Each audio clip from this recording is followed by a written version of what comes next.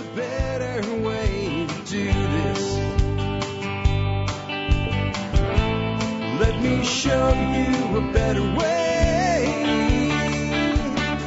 Hi, folks. This is Jack Spirko with another edition of the Survival Podcast. As always, one man's view of the changing world, the changing times, and the things that we can all do to live a better life. If times get tough, or even if they don't. Today is January 3rd, 2013, and miraculously, it's already a Thursday with a short week with the ringing in of the new year early on. I have a great interview set up for you today. Actually, I have two. I have two great people that are both long-term listeners to the show, members of the Survival Podcast community with two entirely different subjects. First, I have Mike Prunty on. Mike Prunty is known as the Backyard Pioneer. He has a little urban homestead, suburban homestead up in Long Island, kind of right dead center in the middle of Long Island. Well, we all know what just happened in Long Island. It was called Superstorm Sandy. And, we might think the Backyard Pioneer would be here to talk about his little backyard homestead. And we'll talk a little bit about that, but the primary focus of having Mike on is to actually discuss what it was like on the ground, not so much in the heavily flooded areas, but the areas that were heavily affected, what it was like to go for over a week without power, relying on your neighbors, things like that, and the lessons learned, like what should I have done differently? And he's very honest and forthcoming about that, and we'll have him on first in today's show. After that, we're going to have Craig, the Southern Maryland beekeeper, who actually is our true anchor man in the beekeeping series. And he has a completely different take than we've really heard before on beekeeping.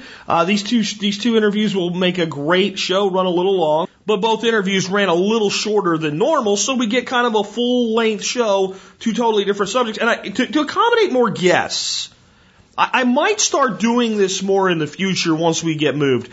Looking at guests that are, going to make good 20, 30-minute interviews versus 1-hour interviews and pairing them up, because that will let us get more people on the show. If you'd like that, let me know. If you don't like that, let me know. Do it in the comments of the show notes today, though, and let me know what you would prefer with guests that are going to be shorter shows. Should I take that half hour and do something with it individually? Or should I go ahead and bring some guests together once in a while like this? I'd like to know what your thoughts are. Try to give you what you want. Remember, I can't give all of you what you want, but I do try to give the majority what the majority most wants on the show, as long as I can keep the integrity of the show where it is. All right, before we bring these two great guests on, though, let's go ahead and take care of our sponsors. They do a lot to help take care of you. Sponsor of the day, number one today, bulkammo.com. Stocking up on ammo right now is pretty tough. It really is. Everybody's gone crazy because of a fear of an assault weapons ban. I don't think that really we need to go crazy about the ammo right now, but people have, so it's tough to get. But if you want 1,000 rounds of .223 ammo, you can still get it at Bulk Ammo. You're going to pay a lot more than you would have for it a few weeks ago, but at least they have it. But might I make a suggestion about stocking up on ammo right now? Do you know what ammo is plentiful right now, including at Bulk Ammo? Shotgun ammo. Nobody's freaked out about shotgun ammo yet. They probably will someday. So when everybody's freaking out about one class of ammo, use that time to stock up on the other. There's probably not a better defensive tool for the home and the homestead than a good shotgun. And shotgun ammo is plentiful right now. So maybe that's one way you could partake of the offerings of bulkammo.com. Remember, as always, lightning fast shipping and service of common calibers when in stock. And can't blame them for what's happened with 223 and 308, but they do have it available. That's one really cool thing about Bulk Ammo. Their supply lines are deep enough, they've been able to stay at least in stock, though at a higher price for now. Next up today is Ready-Made Resources. Now, here's the thing. A lot of companies have names that are like, some kind of weird Web 2.0 name. And you're like, what do they do? What do these people do? I don't understand this. You know what I'm talking about. Super twerky, quirky land or something. All this Web 2.0 stuff. But hey, Ready-Made Resources is an old school company that has its business on the web in a very modern way. And that means that name actually means something. All the resources you need, ready-made, ready to go, point, click, and buy. And you'll have them shipped to you at lightning fast service. Check them out today at readymaderesources.com. I do mean everything. Gardening, check. Tactical, check. Long-term food storage, check. 12-volt appliances to work with your solar and wind projects, check. Solar panels, check. Wind machines, check. Check, check, check. You get it? Whatever you can think of. Ready-Made's got it. Ready-Made, ready to go. Check them out today. Again, readymaderesources.com. Best way to visit Ready-Made Resources or any of our sponsors. Go to thesurvivalpodcast.com first. Click on their banners in the right-hand margin. You'll know you're dealing with someone that carries my endorsement and the approval of our listener ad council. It doesn't come easy. You can't be a sponsor just by showing up. I won't go into the full process today, but know that sponsors are heavily vetted and their slots are jealously contested. There's a long line of people waiting for a spot and they don't open often. All right. So I also want to tell you real quick, tspcopper.com. You can go there today. You're going to see a message that says it's closed. There's nothing wrong. It says, put your email address in. We'll tell you when a big announcement happens. It's true. We are working with AOCS Mint to completely change the way the Survival Podcast is in the metals industry, to broaden our offerings, to bring you TSP Silver. It won't be a new domain name or anything, but yeah, TSP Silver, a coin that you guys have actually voted on. There were two designs. The people were completely split. It was almost a 50-50 split on the two designs. So we made design A the front and design B the back. So a completely new copper, or a completely new medallion, this time in silver. There may be some gold in the new store. If you want to be notified when we reopen it, immediately when we reopen it, go by tspcopper.com today and put your email address in. Last but not least today, do consider joining the Member Support Brigade. You do that, you get exclusive content available nowhere else. You get discounts to over 30 different supporting vendors. Some are sponsors, some are not. But those discounts add up to way more than pay for your membership. Really, really quickly, if you're buying anything in this industry, the membership pays for itself. You'll help support the show at 18.3 whopping cents per episode. And with that, I do have the housekeeping wrapped up, and it's my pleasure right now to introduce our first guest again, Mike Prunty. He's a 39-year-old suburban husband and father. He works as a lineman for Verizon. He's an avid hunter and do-it-yourselfer. He heats his house with wood, which really paid off recently. He grows a big garden every year, and he's really gotten into using the smoker this year, and his first batch of homebrew is in the fermenter as we speak. But like many homesteaders in the Northeast, his plans were kind of interrupted recently by a chick named Sandy, and he's here today to talk to us about that. And with that, hey, Mike, man, welcome to the Survival Podcast. Thanks a lot, Jack. Thanks for having me today. Hey, you have a website called The Backyard Pioneer. We're actually here to talk about, Hurricane Sandy and what it was like for you guys going through that, which I think is a great and timely topic. But, you're approaching this from the aspects of a prepper, so could you tell people just the elevator speech about yourself? Oh, my name is Mike Prunty. I started the backyardpioneer.com about 2 years ago. Big fan of the show for a long time, and you were a big inspiration, guys like you and Jason Akers. And just wanted to show what a guy could do with a suburban lot. Those skills that the suburban dad's losing, I wanted to refine. Very cool. So let's get into the stuff about the hurricane, right? So the thing about a hurricane is it's different than a lot of disasters. It's a long telegraphed punch. It wasn't like 5 minutes before it was going to happen, you knew, or just like an earthquake and it just shows up, it's coming. You're a prepper, you've got a lot of things battened down, but I imagine when you start getting the news reports, you start looking at the projected path and you're like, oh crap, it is going to come here. Maybe there were some last minute things that you did. What were some of those things that you did that maybe made a difference for you? Well, I'm a little bit ashamed to say, but I was probably the prepper who didn't have a generator. So when I was watching these newscasts, we went through Irene in 2011, and, me and my wife were campers, so it wasn't too bad. 3-4 days without power, you can manage. But this storm, this time of year, got really concerned, so I was the guy at Home Depot on Friday looking for a generator, and there was none to be found on Long Island. I was at Home Depot, I was at Lowe's, Harbor Freight. I could have got one of the fancy Hondas, the big 6500s, but they wanted like $4,000 for that, and that just was not in my budget at this time of year. So you're just unable to find one at all, so you had to ride through it without it? No, I was actually lucky enough from having a rapport with the guy down at Home Depot. He whispered in my ear if I was there at 6 o'clock in the morning when they opened on Saturday, and this was the Saturday before the storm hit, that they were going to be getting a shipment. So I set my alarm, 5:30, stopped at 7-Eleven, got a cup of coffee and the paper, and I was sitting in the parking lot at 5:45 waiting for Home Depot to open, and that's when the people started pulling in and the line started getting big. I was sitting in my car, I was like, I really don't want to get into a tug of war over a generator. And I said, me and my wife are fairly prepared. I could ride it out. The generator would be nice. I'm just not going to deal with this.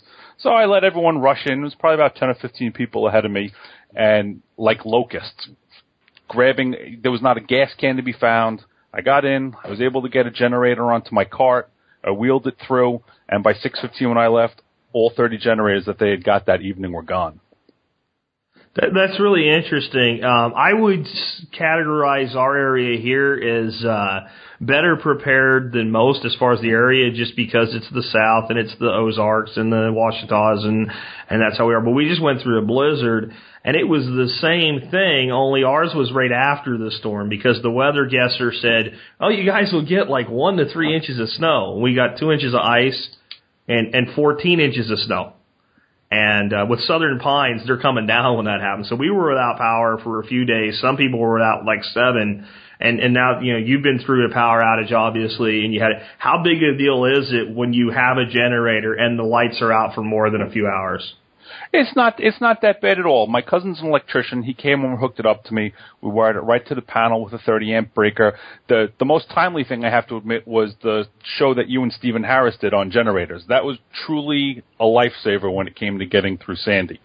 So I had everything. I had all the conveniences. The big problem we had was I did not have enough fuel stored. I had 15 gallons, and I figured that would be fine. But by the time it really started getting crazy and the gas line started, and fortunately, you did see people fighting in the street on occasion before the cops got a handle on it. When you're keeping your family warm and the lights on and you're watching your gas dwindle, that was a wake-up call for me. Yeah, I think that was a big hole that a lot of people found around here. Another thing that I saw when I went out a few days after the things started to get cleaned up was, I went out basically to stores not to get anything, just to see what was missing. Gas cans, the 1-pound propane tanks, generators, batteries, and flashlights. We didn't have the gas shortage you did, because basically for 3 days no one went anywhere anyway. Mm-hmm. So that kind of, people that could get out were getting a 5-gallon can. They weren't trying to fill their cars up or what have you.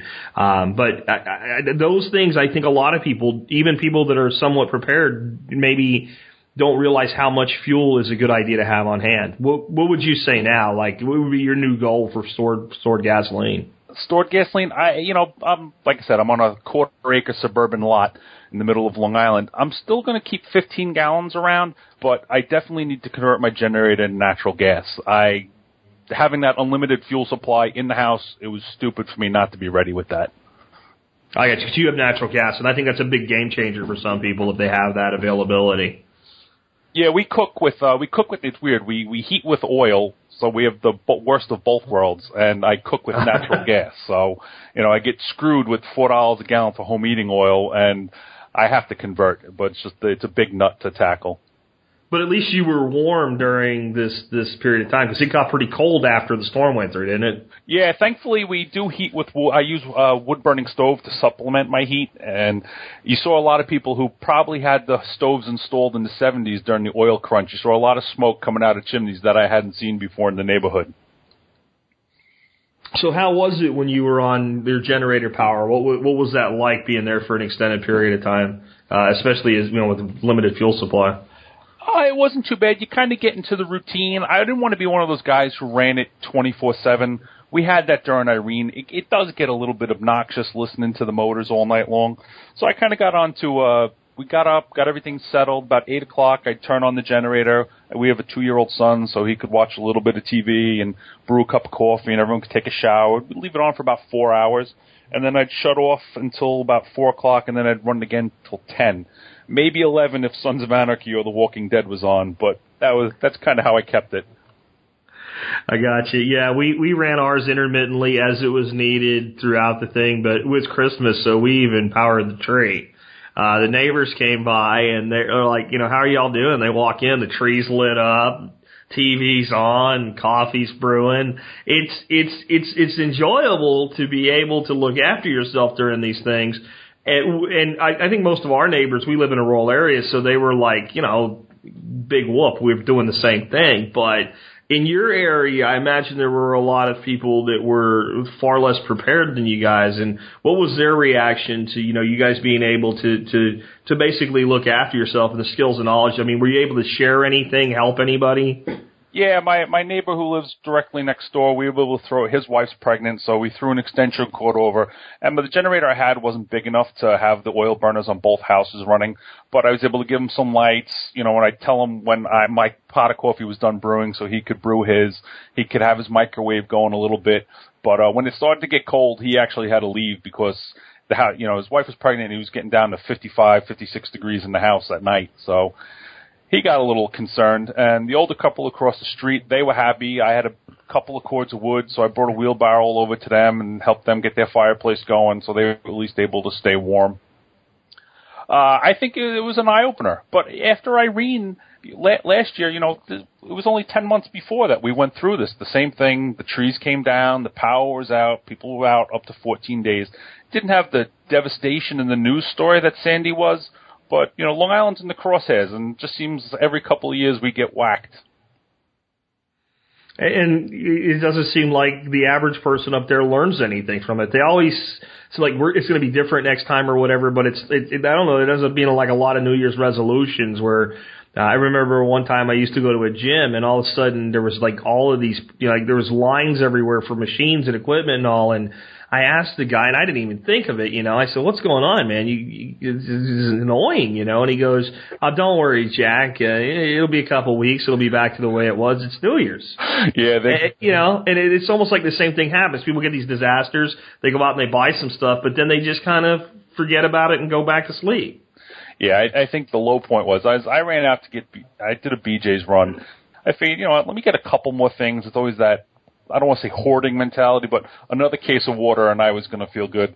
And when I got there was nothing left on shelves, but I did get to see a woman leave with a case of Pellegrino and, I kid you not, the Sharper Image Survival Kit. Oh, no. Yeah, Sharper Image.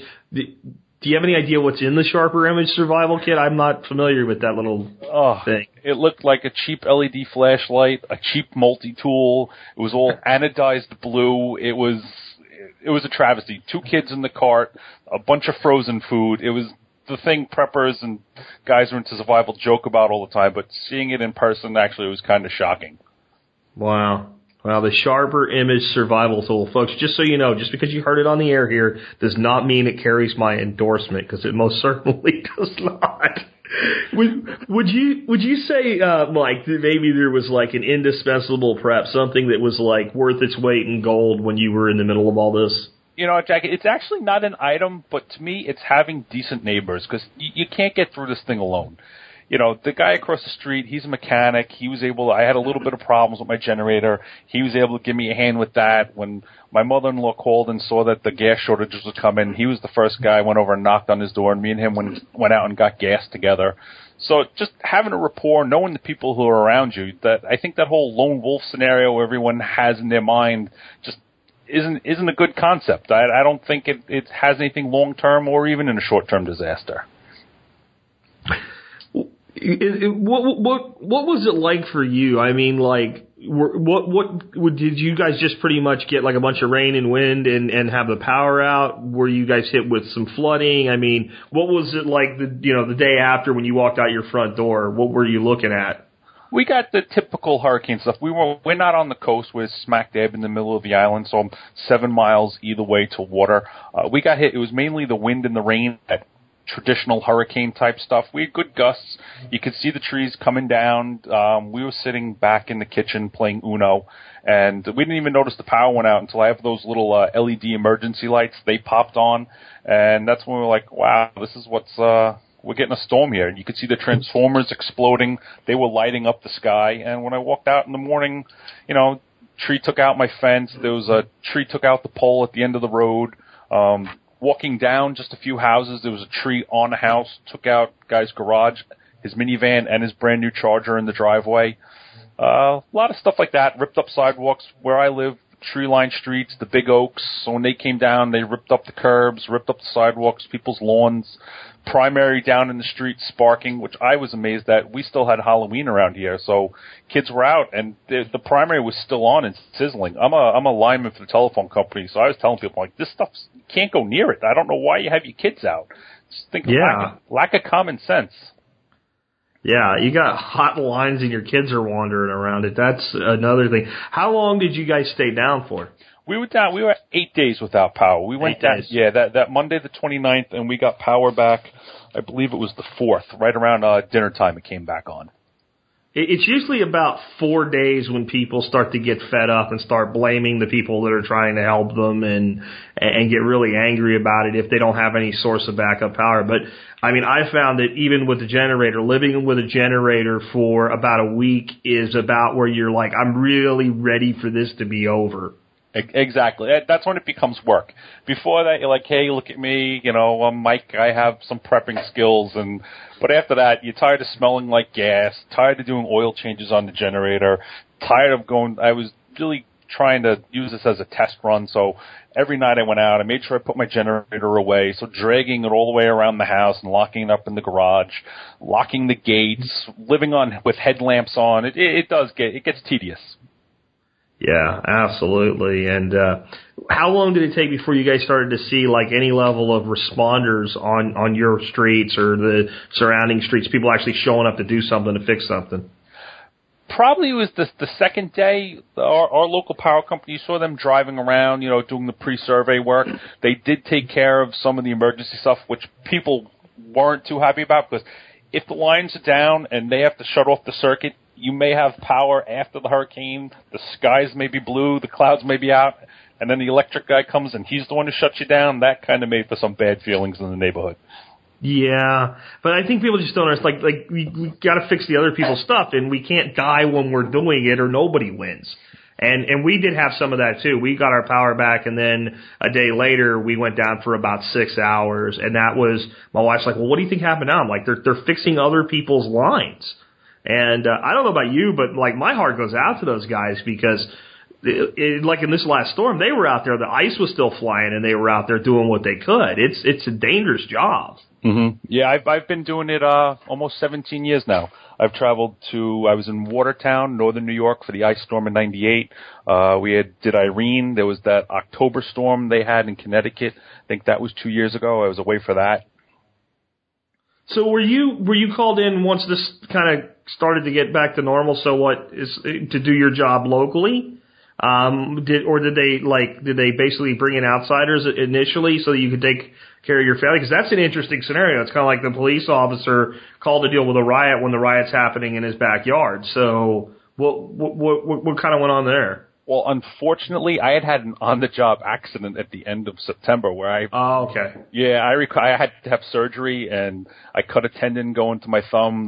My lineman knife slipped, and it turned into a fiasco. So I was actually doing all this one-handed, and that's where the neighbors come in. Because my neighbor, he saw me outside struggling. I had bought this stupid thing at Home Depot to clean the gutters, and he just came right over, got the ladder out, went up there and cleaned the gutters while I sat and watched. And I think that's really where community comes into it. Well, yeah. I mean, and I think there's a lesson there, because you hear from the lone wolf or tough-ass survival guy or whatever he wants to personify himself as, and I don't think people realize how a lot of times you're one cut, one sprained ankle, one fall from not being, even if you are that guy day to day, you find out how human you are with one injury, and like you said, your thumb, there's a reason we have those opposable digits, and we're masters of our domain with them, and it's a big thing to lose. Yeah, I looked, when it did happen, you look down at it, you're like, we're pretty good at judging. I'm like, that's 7 or 8 stitches, no problem. But then on the way to the hospital, I noticed my thumb wasn't moving, and that's when I knew I was in for it. Oh. Yeah, tendon and ligament injuries are really gnarly. I when I was reading your outline and all, you didn't have anything in there about it, so I didn't know you were dealing with it like that, and I feel bad for you, but it probably does teach you a lot about the value of community. Yeah, and the other weakness it did expose a little bit was, I'm that typical guy, I take care of the generator, I take care of the wood stove, and not that my wife's not willing to step up and take a swing at things, but, she just didn't have the knowledge to run that stuff by herself. So if I did have to run out to hand therapy or something like that, it was okay, you need to turn off the generator here, don't worry about touching the panel, I'll take care of that when I get home. And so now I've definitely included her in sort of disaster planning. Well, kind of the one we found as a whole is I have a Troy-built 6K generator, and she has a real hard time starting it, pulling that starter rope. So once we get moved, we're probably looking at getting something that's either electric start or automatic backup. And I think that's another thing that we look at. Well, I'll just go start it. It's easy. Well, what if you had broken your collarbone? As somebody that broke my collarbone in high school, I can tell you your collarbone's connected to your little toe on your opposite foot. It's a painful experience, and it pretty much takes you out. Yeah, you used to being the guy around the house, and thankfully, I had the one tree come down and took out the fence, but it was definitely a hit on my pride. Here I have my nice stilt chainsaw all ready to go, and had to pay the neighbor kid $50 to cut up the tree for me because I'm sitting here in a cast. So yeah. Yeah, and it happens, and I mean that's what I've always said with preps, like having things like, because like with this disaster, you're not calling a tree surgeon or something like that because it's the whole island, but a small localized, like a tornadic event, sometimes will just hit a small area, and guys always say, well, I'll take care of it myself, I'll be the one cutting my neighbor out or what have you, but not if the tree comes through your roof and lands on you in the bed, and stuff like that happens. Exactly. The guy down the street, when this tree came down and took out 2 cars and he had to leave his house in the middle of the storm, it really made you say, wow, I'm blessed that nothing like that happens. And yeah. Did you maybe find some pretty decent holes in your preps or some things you'd want to do differently going forward?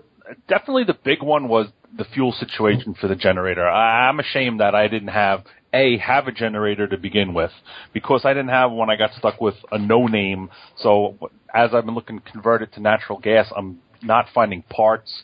I'm the kind of guy, I like to have some spares laying around. I get a cheap China-made engine that I can't find stuff for. So that's going to be going up on Craigslist soon, and hopefully I'll be able to get something with, like you said, a Troy-built or a Honda or a Tecumseh motor in it, something that I can maintain myself, that I can easily convert to natural gas, that has resale value if I do want to change something else. I've been cruising Craigslist. You talk about that mentality of you get the disaster happens and then people forget about it. Craigslist before Christmas around here was all sorts of lightly used generators. People who ran out, bought them, ran them for 2 hours, and then just don't want to either have it laying around or didn't have the means to pay for it when the credit card bill came due.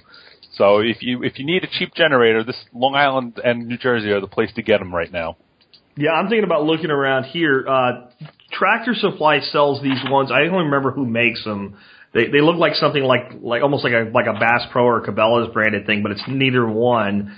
And they sell those for like $249, every day of the week. They're like 1,800 watts. They're cheapo little generators. And the guy told me they had 50 in stock the day before the storm. They sold about half of them the day before the storm, and then they got wiped out the day after the storm once people could get out. And I'm thinking those things might be going for $99. And for $99, I'll buy a couple of them if I can find them. Because I think a lot of people do that. They buy stuff and then they dump it. But I'm with you on, like, your primary system, you really need to have something you can get parts for. It has good, good service manuals for, and if you want to do a conversion, you can do conversion for. I don't know if you can convert what I have to natural gas, since I don't have it. It wasn't a big concern when I bought it, but, I can tell you that the Troy builds, the 6Ks, the 5Ks, those generators in that realm, they have a lot of power and they run really, really well. I mean, we've had no problems with ours. All I got to do is an oil change after this last workout period. But I think that's something else people need to realize with those is, like, maintenance needs to be part of this even during the disaster. Yeah, I went the first 10 hours just as a break-in period. Then I changed the oil. I went right to Mobil 1 10W30.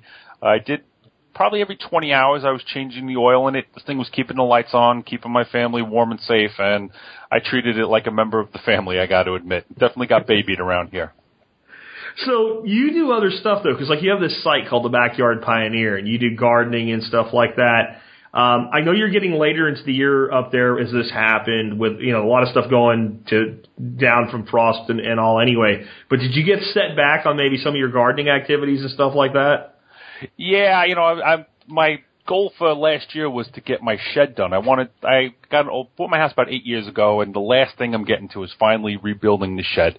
So I had my idea of building it into a nice garden shed where I could have some wood stored out of the rain. My composting area would be to the side of it. My wife listens to this where hopefully someday I could have rabbits or chickens, but that just didn't get done this year. So that's definitely on tap for 2013. Cool. So, hey, I'm reading some of the stuff on your blog here, and I'm reading one post, Fresh Herbs, My Addiction and Secret Shame. And it says you are Mike and you are an herb addict. Yes, definitely. Culinary herbs only, Jack. Okay. My wife was really the one who introduced me to cooking with fresh herbs. My idea of herbs was always just the dried McCormick stuff, which does have its place in cooking. But once you get used to cooking with the fresh stuff, and they're pricey too. You spend a fortune. So we grew some of our own herbs this year, and we were happy with them. Just nothing too crazy. We did rosemary, oregano, thyme, but it makes such a difference in your cooking. And you've been doing some work with self-watering containers, too? Yes, my sister-in-law, she's a waitress, and I bug her, and she brings me home pickle buckets, and I get them all cleaned up, and I've built a few of them. I like them. They're neat to have around. They're definitely a conversational piece when you have a barbecue. Very cool. So what are some of the other projects you got going on there? Well, I've gotten to a little bit of amateur gunsmithing, nothing too crazy, fooling around with my Mossberg 500 or my Ruger 1022, and a little bit of building some ARs, stuff like that. Nothing too crazy yet, but definitely that piques my interest. Very cool. So, if you had any final words of advice here for folks that as far as prepping for the stuff that does happen, I mean, there's all the Mad Max stuff out there and all, and you can only say so much to that group. But this is the kind of thing that is going to happen to people sooner or later. What would be your just general advice to folks? I think you offer some of the best advice out there. Listen to Jack every day. Unfortunately, that's self-serving, but thank you. No, well, my first wife, I lost her to cancer 5 years ago, and some of the stuff you've talked about over the years just really resonated with me because being out of debt was so important. When she was sick, being able to be home with her and not worrying about having to squeeze every last hour of overtime in, being that slave to your stuff. When you have the debt owns you, and having your affairs in order, not have to worry about that. Having the term life insurance like you talk about, that stuff was just all so important. Yeah, I think it is, and I think it gets really overlooked, and it's the practical side, the pragmatic side that people overlook. They're ready for the end of the world, but they're not ready to lose a job. And you got to just look at it as to which one is more likely. But as sorry as I am to hear that you had to go through that, it sounds like you've kind of got your life together again, and I'm happy for that for you. It sounds like you got through this thing probably better than most. Yeah, I like to think so. I just a regular suburban dad. I have a few things laying around the house that makes my life easier when the power goes out. There's no bunker in the backyard, no tinfoil involved. But I don't know why that message doesn't resonate better with people. Well, hopefully it will, and hopefully hearing your interview for the average Joe out there will maybe help them get off the pot, so to speak, and be prepared because stuff happens, man, and guys, you're living. You guys, like you say, you get hit every few years with something. Mm-hmm. Whether it's a blizzard or a hurricane, it's out there and it happens. And I'd much rather be safe and warm at home than one of these people down in the Rockaways picking out of dumpsters. Absolutely. One final thought before I let you go. We often hear about people think about New York and being the worst place to be in a disaster if something goes wrong, especially large scale. And this was a large, apocalypse or not, this was a big disaster. To me, it's always seemed like places like Long Island, they operate on a different vibe than some of the seedier places or New York City itself or East Jersey. like Newark, where they have a sign that says "Stop the Murders." When you get off the airplane, it's the first thing you see. Long Island seems to be much more of the people that kind of do look after each other. Would you say that after going through this? Yeah, definitely. The further east you go, you're in Brooklyn or Queens, you're the city. Even parts of Western Nassau, you're living on top of people. The suburb I grew up in Farmingville when it still had farms. The further east you go, the more New England, I want to say, Long Island becomes, the more community-based. You get away from that urban vibe. Yeah, I think you're absolutely right. My experience with people that have been from that area has always been that it's hard to tell if the person is from Long Island or maybe rural New Hampshire.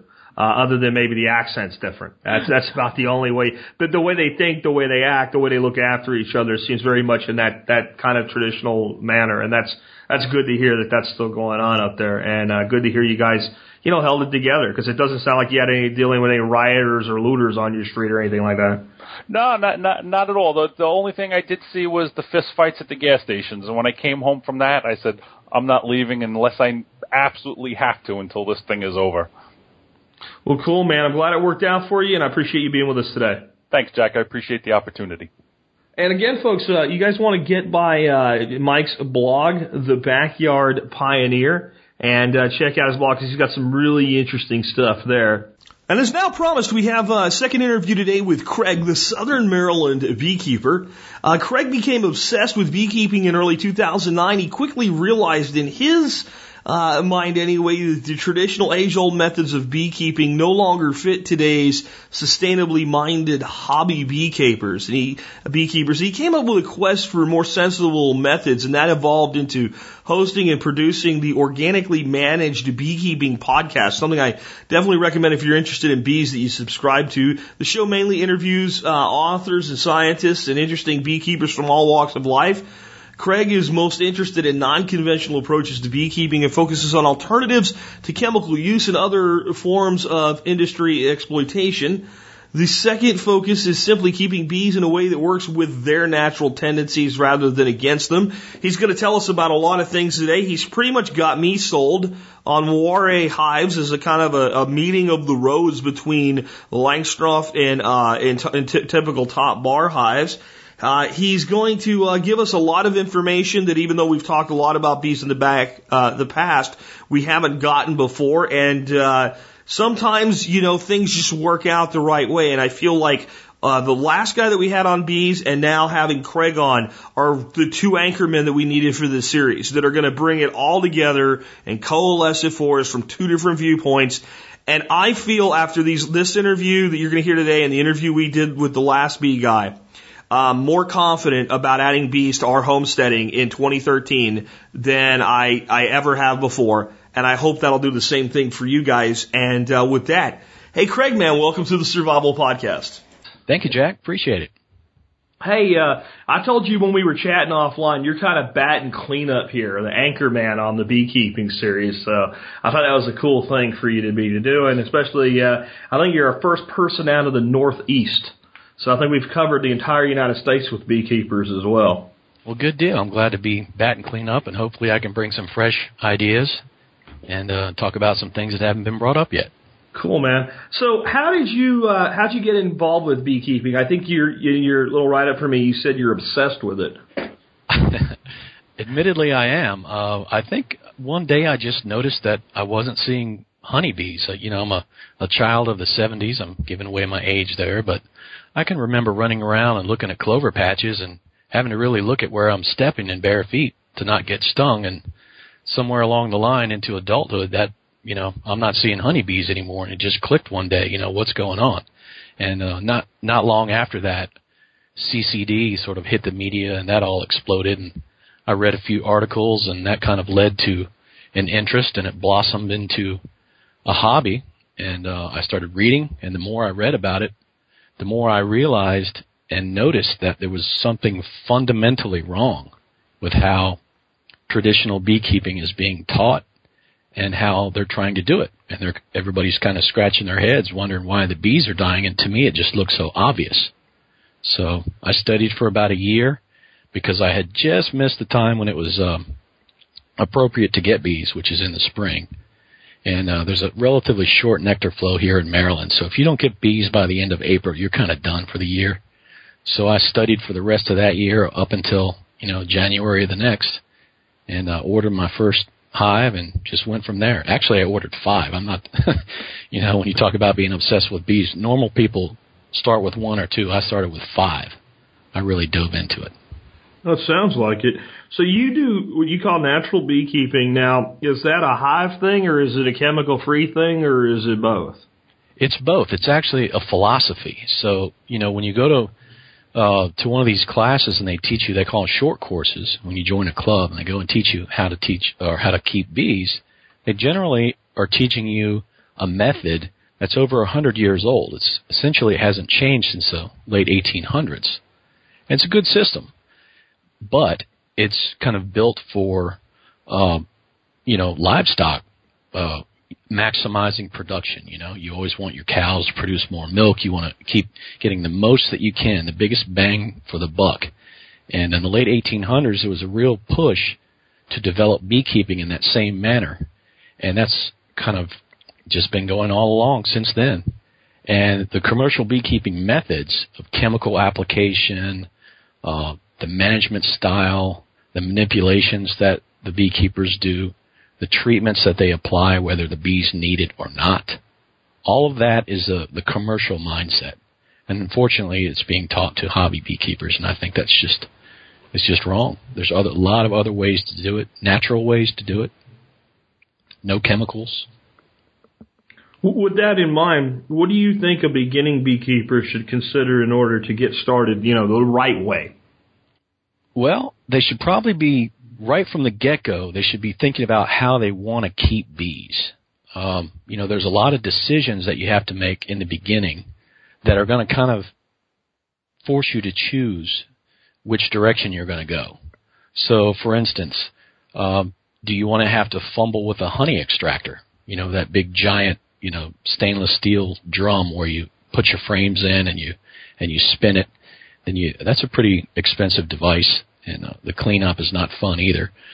There's another methodology. You could go with crush and strain, which is essentially where you would harvest by taking your comb honey out, cutting it out of the frame, and you can drop it in a 5-gallon bucket or a pail. And I've got a paint knife or a scraper, and I duct taped it to the end of a broom handle. I bought the stuff brand new, so it's good and clean. And just kind of stab down into that bucket for 10 or 15 minutes until all the honeycombs are pierced, and it turns into this sort of slush that you can then run through a paint strainer into your second bucket, and then you can go through the spigot right into a bottle. So you can save all that expense, and then you get the benefit of having all that great beeswax for candles and all sorts of other good stuff. So those are the kinds of decisions that you need to make in the beginning to really get going. Another big decision, and I bring this up because I have a bad back, so you have to ask yourself, do you want to be doing heavy lifting constantly, which would be the traditional way of beekeeping with the Langstroth boxes, which are hugely heavy. A full one would be probably over 100 pounds with honey packed in it. Do you want to be the type of beekeeper that only has to lift that weight occasionally? That would lead you to a warre hive, which is a different design, different method. Or do you want to lift heavy weights never? And that would be something like a Kenyan top bar hive. So different styles, different choices, just things to think about in the beginning. What is your preferred hive? What do you keep most of your bees in? Well, sort of the fun of beekeeping for me, the obsession part of it, is just experimenting. So right now I'm split between Langstroth hives, Kenyan top bar hives, and my latest fad, or I think it's the way that I'm going to go in the future, is the warre hive, which I think is just really neat. That was developed by a gentleman over in France, and just a way that you can just come along and take the top boxes right off, and that's all you have to do. That's the only manipulation. I think it suits my particular style. Could you explain that hive a bit better? We had one person on that talked about it before, but a lot of people may not have heard that interview. And I think it's an amazing kind of somewhere in between the two worlds, So explain it a little bit better. It is. It really is. And it fits a great little niche there. So in order to understand that one better, you have to kind of understand the Langstroth hive, which has been adopted in this country as a sort of standard. So if you go and get a beekeeping catalog, pretty much, 99% of the stuff in there is built around this Langstroth hive, which is essentially the two bottom boxes or the brood nest, and then you put your honey supers or your honey boxes on top of that. And so there's a lot of manipulation involved with that type of hive because the brood nest is always at the bottom. So as the beekeeper, you're constantly striving to keep the bees down. And they're wanting to expand, so there's this push-pull, tug-of-war between you and the bees. And in order to examine that brood nest, you have to take the top boxes off. You have to lift them off. And some of my hives, when they're boomers, they can go 6, 7 boxes high. And they're already on an 18-inch stand off the ground, so you're lifting that much weight 6 or 7 feet off the ground. It's just kind of precarious. So with the warre hive, you start the hive in one box. That's where you would put the package of bees, or where your nucleus colony would start in that box. And then you lift that box up and you add the new empty box underneath, and the bees go down. And what happens is, as you keep doing that, when the bees go down, the baby bees hatch out and they continue building comb in a downward motion. They backfill the comb over the top with honey. So if you think about that, what's happening is as the hive is growing towards the sky, all the honey is being pushed upwards, nice and conveniently for you to come along and just take that top box off and walk away. That's really cool. And in that, is it based? They're basically a vertical top bar hive, right? The comb's being built on the same type of bar structure. Exactly. It is technically a top bar hive because there's no frame in there. There's just a bar that's placed over the top, and the bees build down from that.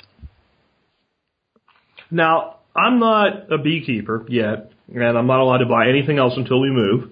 Because my wife's right about that. So, forgive me if I get this wrong, but the way I'm seeing this then is a lot of the people that use the Langstroth hives would say, well, the thing is you cut the caps off and then you spin it and then the comb's there that can be reused, so it's less work for the bees to do. There's sort of kind of something like that going on here because instead of the bees using the comb in one chamber for brooding and one chamber for honey production, they're using the comb for brooding, and then they're using it for honey production, so they're getting to use the comb twice without you touching it, and then they can keep making, because bees make combs, that's what they do. It's not like it's a huge thing for them, but there is some model of efficiency there at the bee level, isn't there? Definitely is. And there's more involved with that. There's other benefits, too, that I haven't talked about yet, and that is comb rotation. That's hugely important for the health of a beehive. So wax is lipophilic. It absorbs chemicals. So, bees can fly 6 miles or, people say more or less, but they can fly quite a ways to find forage. And they're going to pick up, yard sprays and chemicals and crop treatments and whatever and bring it back. And it's going to build up in concentration in that comb. And I think even the oldest old-timer, hopefully, is on some kind of a comb rotation schedule. 3 years at the most, I would say. But with the warre, it's just kind of built in. You're automatically harvesting that comb off the top. You're doing crush and strain. And so it's a win-win in that category. And I guess maybe the exchange is maybe there's a little less of a honey yield, but there's a much higher wax yield. Exactly. And some people, it's kind of up for debate whether or not you're sacrificing honey there. The bees are more efficient in a warre, too, because it's perfectly square. And so during the wintertime, the bees have to expend resources to keep the cluster warm. They don't hibernate like some people think they do. They're alive in there. They disengage their wing muscles and flex those muscles to generate heat. But they keep going all year long. And if you think about a cluster about the size of a basketball, maybe a little bit smaller, volleyball probably, that's going to fit more efficiently inside of a square box than it will in a rectangle in terms of insulating the air and how much space has to be heated and whatnot. So a warre is more efficient in that category as well. Now, I've talked to beekeepers that do 100% conventional method with chemicals and all, and they say basically, I have got to use chemicals or I'm going to lose my bees. And I think that there's truth and fiction there. Like, yeah, but it's because of the way you're doing things. So how do we get to a point here where we have basically keepers that have their bees basically dependent on, we have chemically dependent bees is the only way I can put it. That's true. We do. And it's just the model that we've set up here. And, because, the chemical, the commercial world has just tried to get as much as possible. It's a numbers game. I really feel for these guys because it's the difference between putting food on their table and not having enough money to pay the bills, these commercial beekeepers. So they treat and have treated whether they need to or not. It's a regimen. They feed high fructose corn syrup. They put the antibiotics in the hive, whether the hive is sick or not. And they've developed super bugs and super pests. And, one interesting thing is probably good to mention here. A couple of years ago, they sequenced the genome of the honeybee. And they came up with some interesting results. They actually didn't find as many genes associated with an immune system as they thought they would have. And it really got the scientists thinking about it. And the theories are that a substance that the bees produce called propolis, or also known as bee glue, it's essentially plant resins and some other magic injected by the bees, enzymes and things. It's a sticky substance, like a putty sort of thing. And the bees use it to seal up holes in the hive, and they also coat the inside of the hive, and it makes a real sterile environment. So this stuff is really, it's antibacterial, antifungal, and if you're keeping bees in South America near the rainforest, they've found this stuff to be anti-cancer. It's amazing. So really neat stuff. The old-time beekeepers pop a piece of it in their mouth, to fight gingivitis, and you can use this to treat wounds. And if you're a prepper, a beehive is a cornucopia of things. Honey. You've got pollen, you've got honey, you've got propolis. And I've often kind of wondered on that is like the entire hive, when run properly, is like that is the immune system, so to speak. It has all of this built-in antibacterial, antifungal, antiviral component to it. So the bee only has to develop so much of an immune system individually because the collective whole has this collective immunity if it's balanced. You hit it right on the head. That's exactly right. And so, think about this for a second. Commercial beekeepers think propolis is a pain in the butt because it's gummy, it's sticky, it slows them down. It makes the frames hard to pull out. Yeah, I remember the first time I got some natural honey that had a big old chunk of it in there. I was like, what the hell is this big red lump? And then later I found out what it was, and it was like, that's really cool. But I'm like, what is this thing? Is it like a dead bee or what? And for all I know, maybe it was inside there. But I could see how somebody that doesn't understand its value would say this is a pain in the butt. Yeah, it slows them down. It's like I said, it's a numbers game. It's about money and efficiency, and so how crazy is it for these beekeepers and the queen breeders to then try to breed this trait out? They've been doing that. So, talk about an Achilles heel. You've got your keeper, you're the bee, and your guardian is actually breeding you to have a weaker immune system. So I think we're coming full circle here in me trying to explain how we've been caught onto this chemical treadmill. We're not, I think we're responsible for it. We created the monster. It's almost like we do that everywhere we go. I know. You look at this, we've done the same things to ourselves with antibiotics. That's right. And you guess I guess if we do something to ourselves, we're probably likely to do it to something else. But when it comes to keeping your bees alive without chemical treatments, other than using the right type of hive, because you even do some stuff with Leinster hives, so it's not just a hive thing. What are some of the things that you have to do to maintain bees that way? Well, ideally, you'd want to, a new beekeeper would want to start out with bees that are already past this hump. But if you can't do that, you already have bees then you're facing a tough choice. You have to look for your strong hives, and you have to sort of draw a hard line. Some people call it the Bond method, live and let die, which is pretty hardcore. If you have a lot of money invested, it's kind of tough to see a sick and ailing hive and not try to do something to help it along. But if you think about it, you're not really helping. You're just allowing a sick hive to stay around and put its drones out there to keep its genetics in your apiary, which is, in the long run, not the right choice, in my opinion. So some of the things you can do is just, make those tough calls, cull your weak hives, trade with other beekeepers in your area that don't treat, look for treatment-free bees and start to move those into your population and cycle yours out. And if you must treat, choose some of the more friendly treatments that are not chemical-based, and try to do it that way, slowly. Is one way I could improve my genetics might be to requeen a weak hive with a queen that's already been fertilized? Because she's bringing completely new genetics to that hive then. That's true, but unless you really know the lineage of where that queen is coming from, I wouldn't, you really got to look at that. So, if you can get a queen from, say, and I haven't brought this term up yet during the interview, a small cell beekeeper, if you can get a queen from somebody like that, generally small cell and treatment-free go hand in hand, because there's a kind of an underground movement of people that have had an aha moment, an epiphany here. And the scientists are saying that it's not real, but, me and hundreds of other people know that it is real.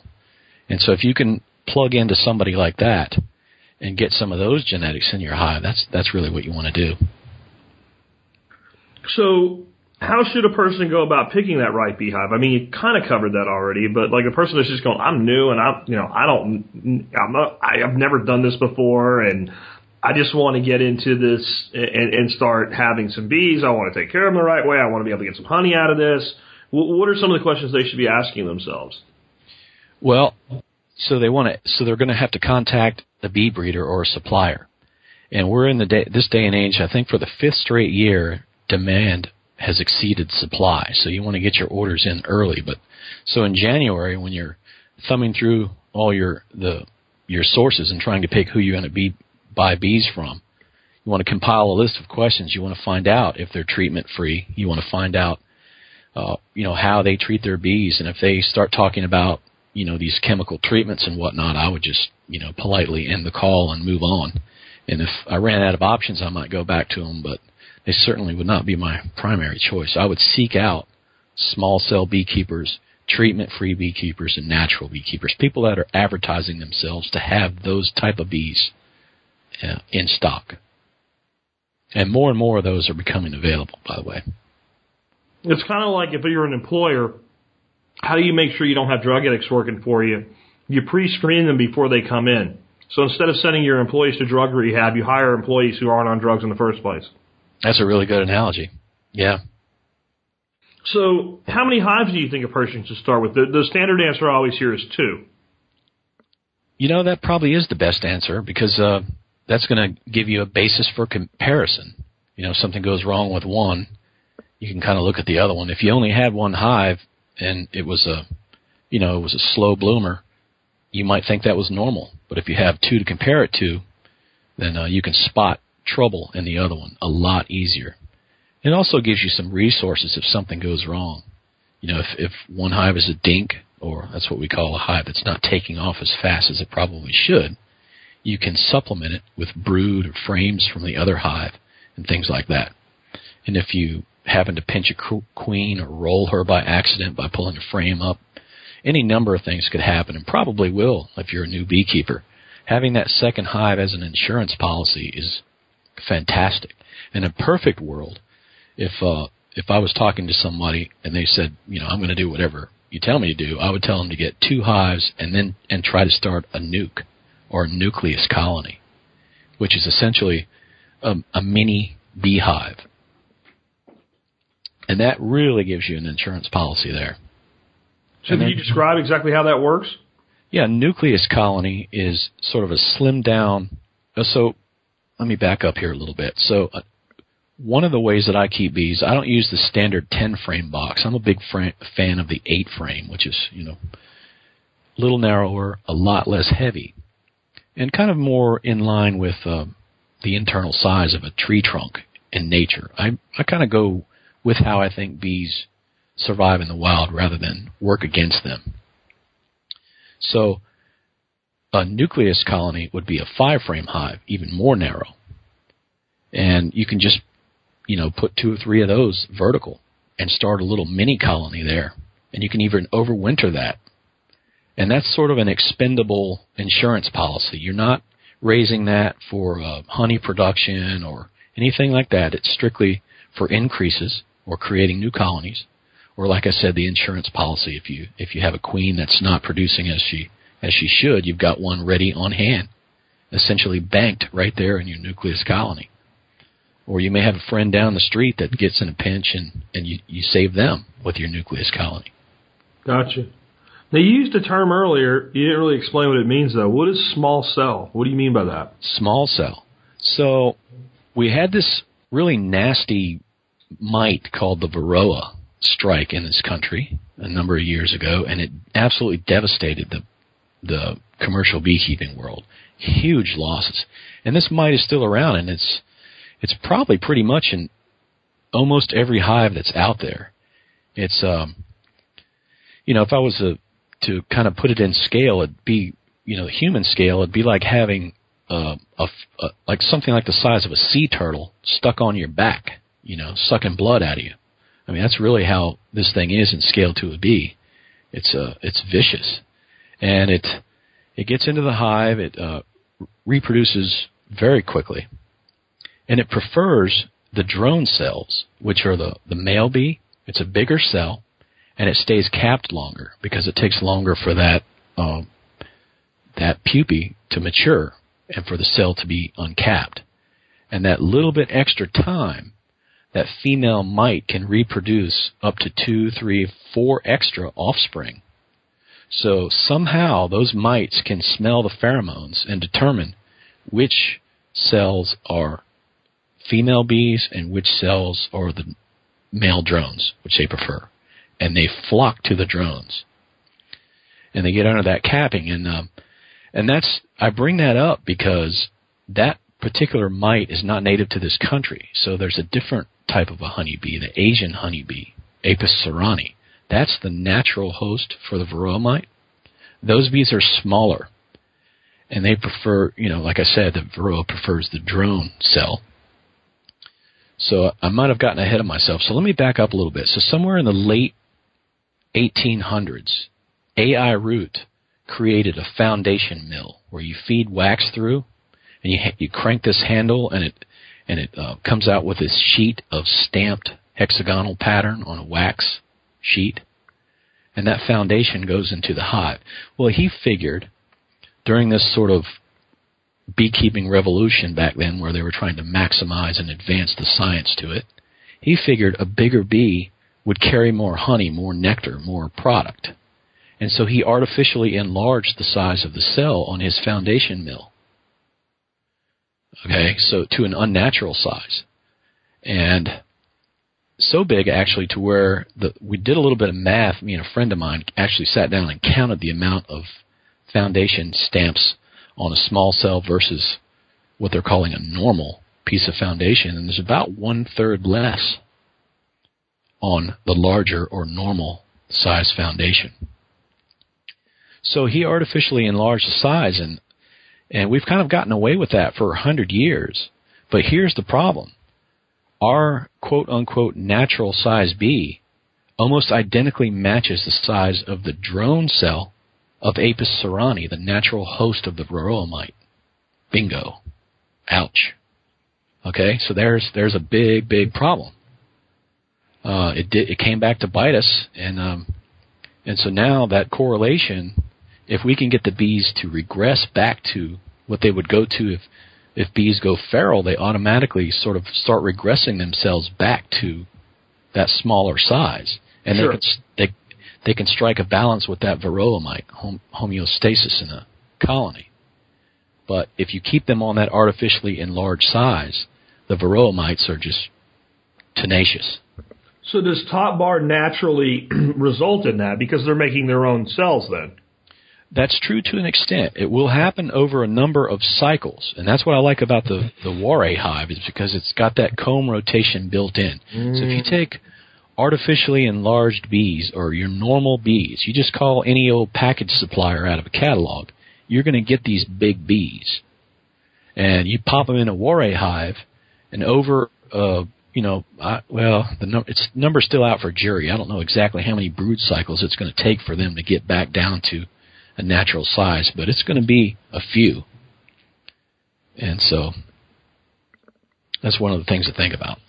But as you're completely removing that top comb and driving your bees down, so to speak, and they're building new combs, it lets them regress. It gives them the opportunity to regress because you're not just shoving the old material back in their face. Absolutely. It's freeing them up to draw the comb as they need it.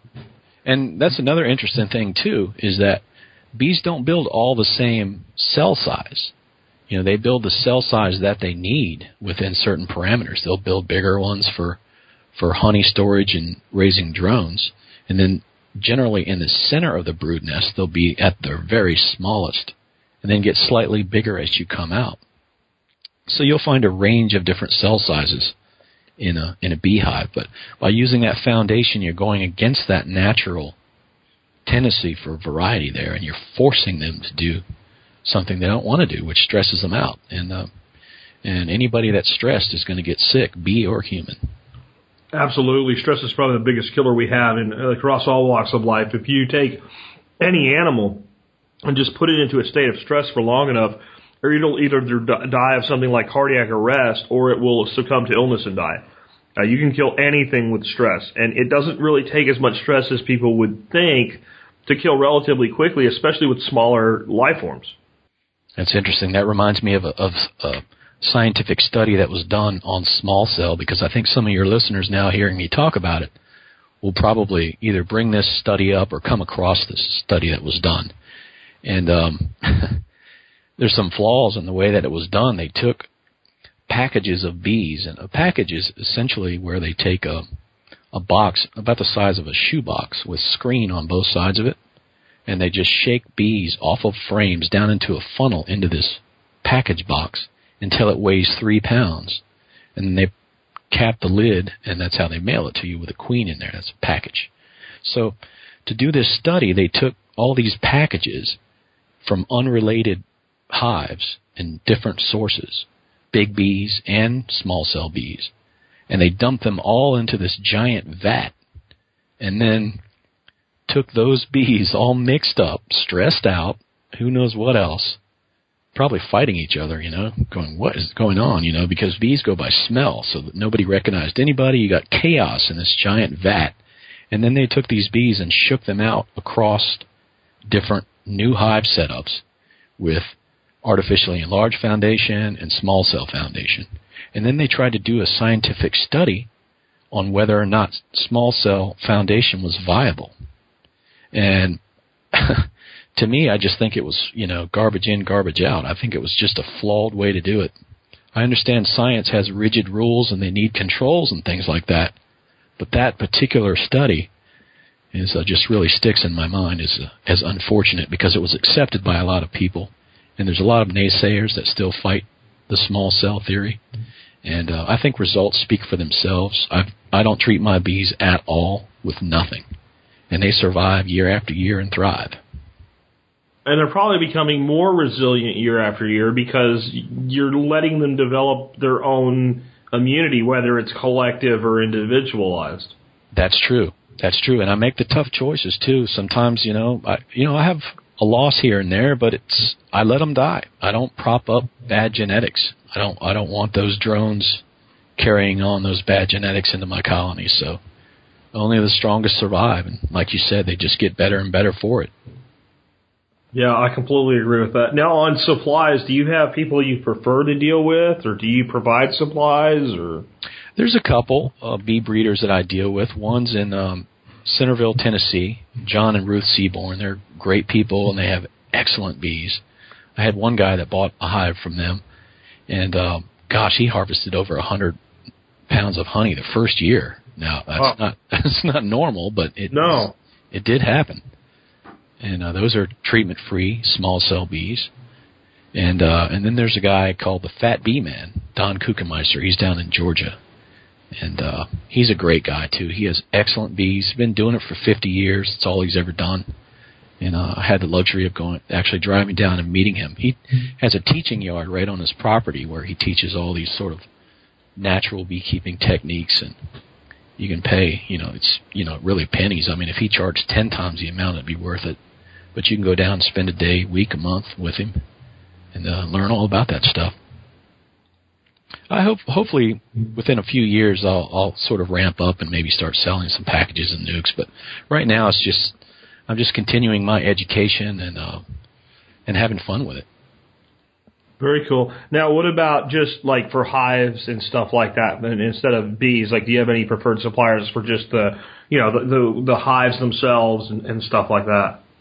Not any favorites. I kind of look for the free shipping deal because that's kind of outrageous these days. Kelly Bees has free shipping near Thanksgiving every year. Man Lake usually has free shipping on anything over $100, and those two I normally stick with. Very cool. So, hey, man, I appreciate you being with us here today, man. Thank you. I've enjoyed it. And you got any do you have any final words maybe for the person that's going, I really want to do this, but they just have that apprehension, like, can I really handle this? They're maybe a little bit afraid of the fact that daggone things sting, or they're afraid they're going to kill them all, or they're just having that little bit of, they need that final nudge to get off the fence and jump in with both feet. Absolutely. Well, it seems overwhelming because it's one of those hobbies where when you first look at it, it seems simple enough, but then you start getting into it and realize it's like an onion where just more and more layers open back. But it's only as complicated as you want it to be. I know beekeepers that have a hive and they essentially just, let them do what they do, and they survive. So you can get into the beehive as much or as little as you want to. You can really make it. It's not like, having hens in the backyard where you're going to need to pay them some attention to keep them healthy. Bees kind of just do their own thing. You don't have to worry about going on vacation. Who's going to take care of your bees? I just urge people to just go out there and do it. Yeah, I've never seen a business for bee sitting. Like, you have pet sitters, right? It's almost like they were here before us and knew what they were doing before we got here. Exactly. Very cool. Well, hey, again, Craig, man, thank you for being with us today on the show. Thank you. Appreciate it. And folks, with that, this is Jack Spirico today, along with Craig Yarden, helping you figure out how to live that better life if times get tough, or even if they don't. Seeing our food these days, it's on our TVs. Sometimes we forget we are what we eat. I don't know the answer. It's like there's nothing I can do. It's the price we pay, I guess, when we follow all the rules. There's a better way to do this. Let me show you a better way. You don't have to be another face in the crowd.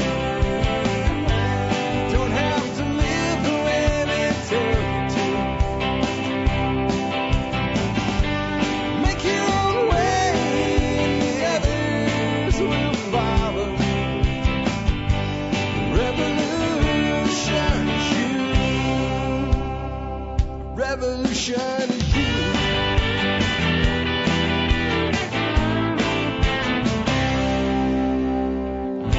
Someday we'll realize our children just can't pay. 'Cause nobody up there cares. They're living for today.